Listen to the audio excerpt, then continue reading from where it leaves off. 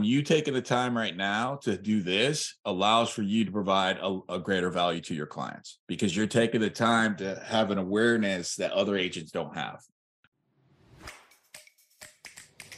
Welcome to the No Broke Months for Real Estate Agents podcast. Working as a real estate agent can be incredibly rewarding and fulfilling, but it can also be frustrating if you aren't making the money you deserve.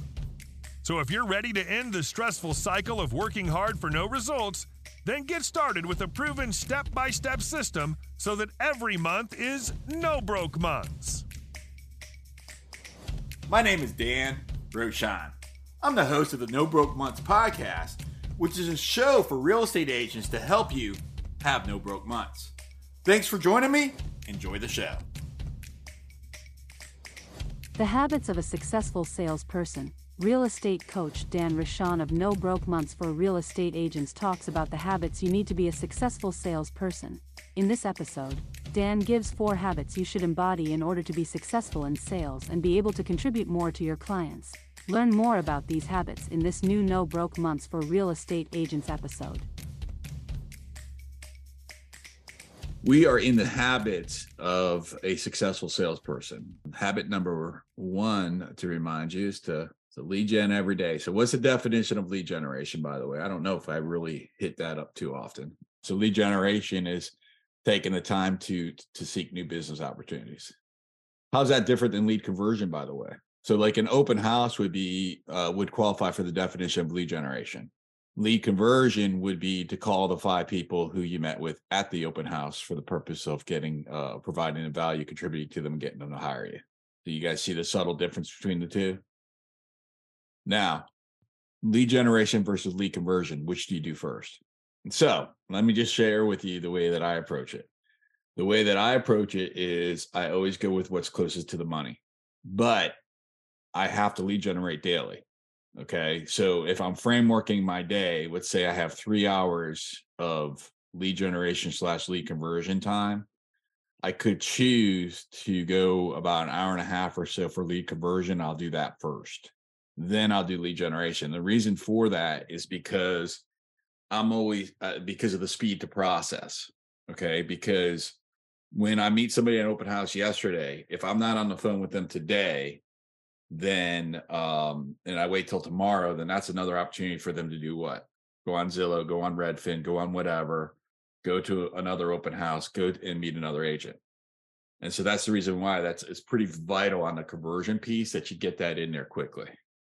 So I know that sometimes it seems like I may be talking out 2 sides of my mouth, right? Like I get that. So yes, lead generation is first and always, yet the speed to process makes it so that you need to get to those conversions quicker.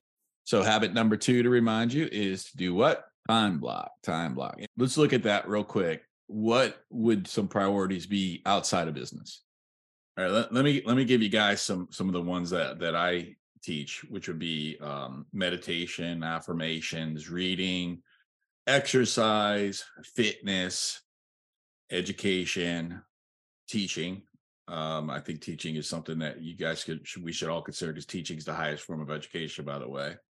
Family time, vacation time, spiritual time. These are some things that you may want to consider. So now those go into your time block. Those go on your calendar first.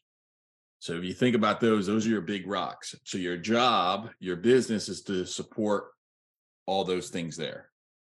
Your business is to support your family. Your business is to support your ability to go and be fit. Your business is to be able to support your ability to go and learn. And that doesn't have to be education in real estate. It could be, but it could be education anywhere. Habit number 3 is to provide massive value consistently to others. How could you provide massive value to your clients? What are some ways that we provide massive value to our clients? So that's different than our community. Let's start with our clients. How do we provide massive value to our clients? Educating them about the process. How else? Educate them about the market. Being a connector. So that's a connector for who, Colin? For whatever they need. You want to be anything that relates to their house. You want to be the person they think of. Oh, I need an accountant. I'll call him and ask him who I should use. Share examples of other experiences. Let me throw a couple out there for you. Professional photography, 3D tours, educating them, having the knowledge base. taking the time right now to do this allows for you to provide a greater value to your clients, because you're taking the time to have an awareness that other agents don't have.